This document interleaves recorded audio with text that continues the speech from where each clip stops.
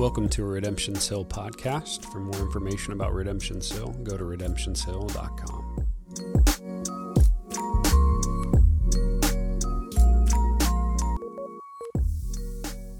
We are still, just like before, we're still in our vision series together. This week we're going to focus on the final part of our gospel DNA, which is gospel mission.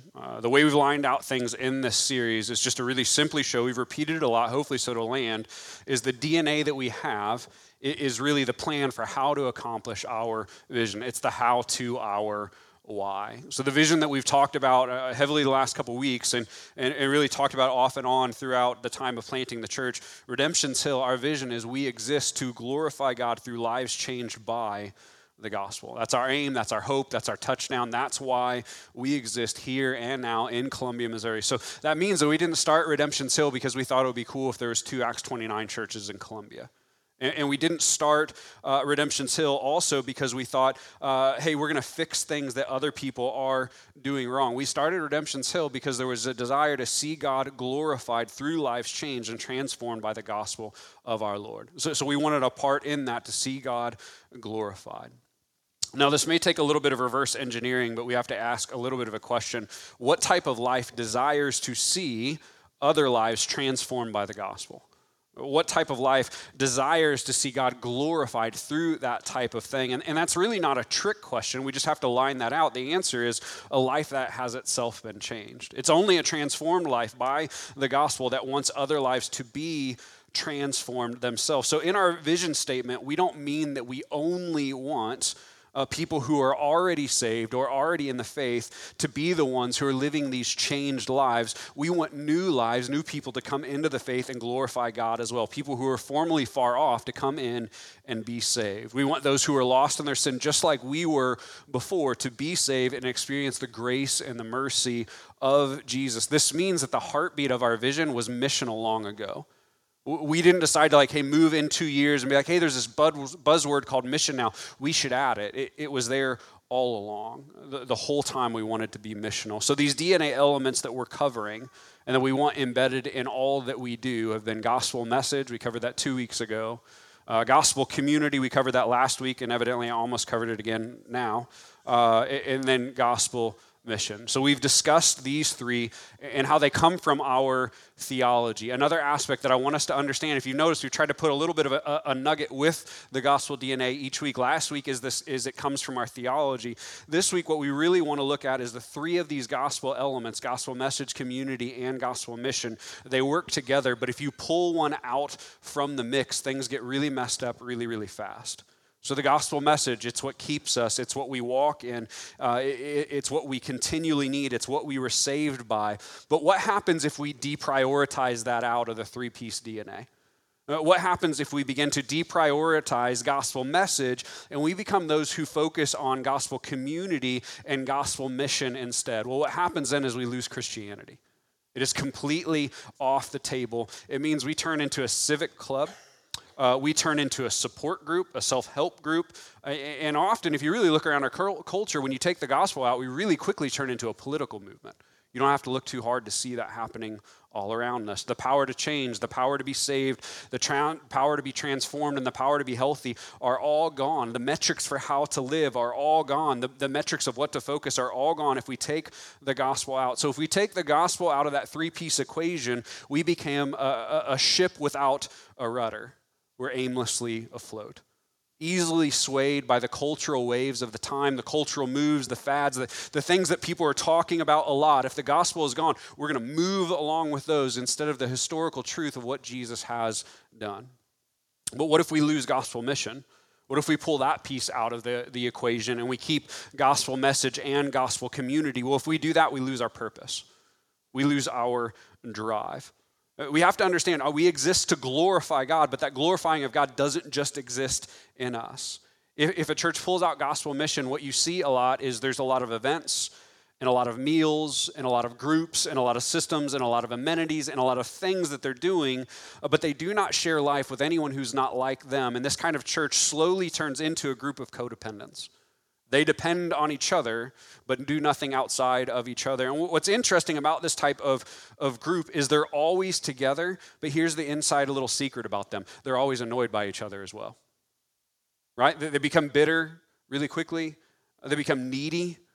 They become hyper judgmental inside the castle where they're always bumping into each other and nobody else. This is the type of ship that has no sail, right? It will float, sure, but it's not going anywhere.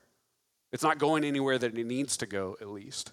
And the third option would be to lose community while holding on to gospel message and gospel mission. You pull that piece out, and you have a really big problem. All the options when you pull one out are dangerous. This one is the one that we see massive problems in our modern day, though.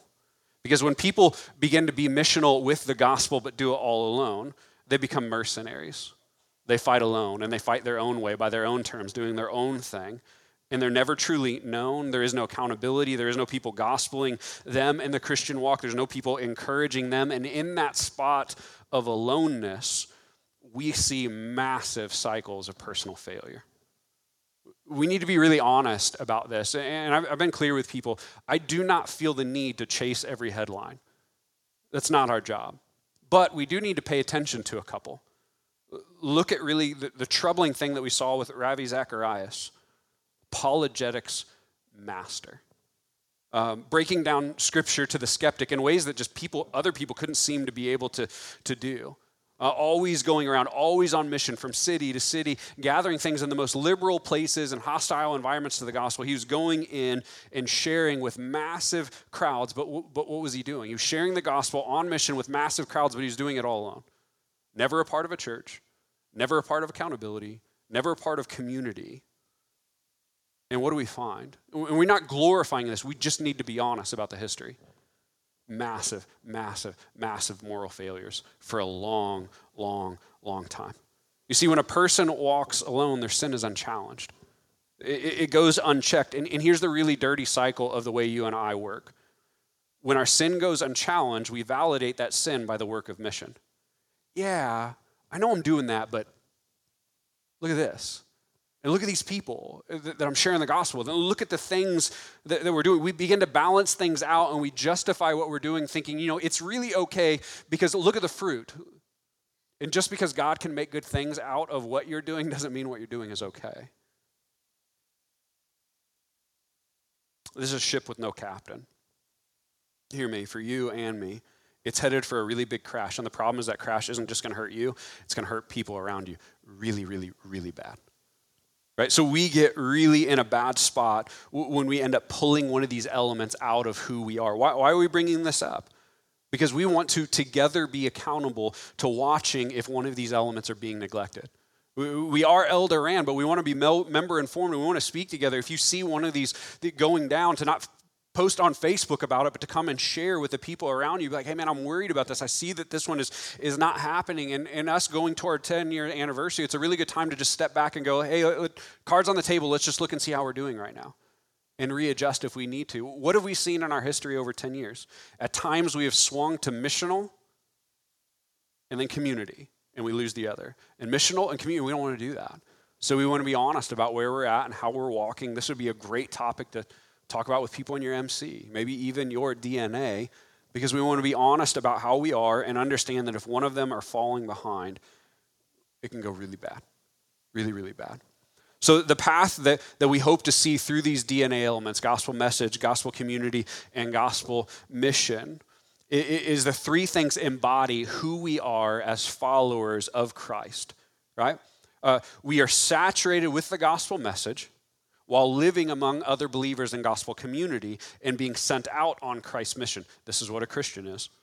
The path of that, of being in the gospel amongst community and out on mission means that this idea of an isolated, privatized, me and Jesus alone and just us, and I'm fine because I got Jesus in my Bible alone, that type of mindset really has to be laid down and die in order to walk out the fullness of who Christ truly calls us to be in the gospel, to embrace it well. Before we dive into the details of Scripture and the evidence for gospel message, so to make sure this, again, isn't opinion, it's theological, we want to examine maybe our current faith paradigm by asking a question: how big is the gospel to you right now?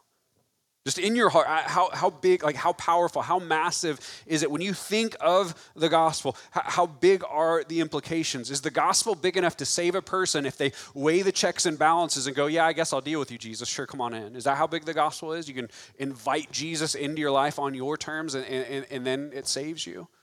Or is the gospel big enough that it saves you even when you're firmly in rebellion against God? Is it that big? Is the gospel big enough to save you even when you're against God and then bring you into his family? Or is it still bigger? Is the gospel the fact that God is making all things new through Jesus?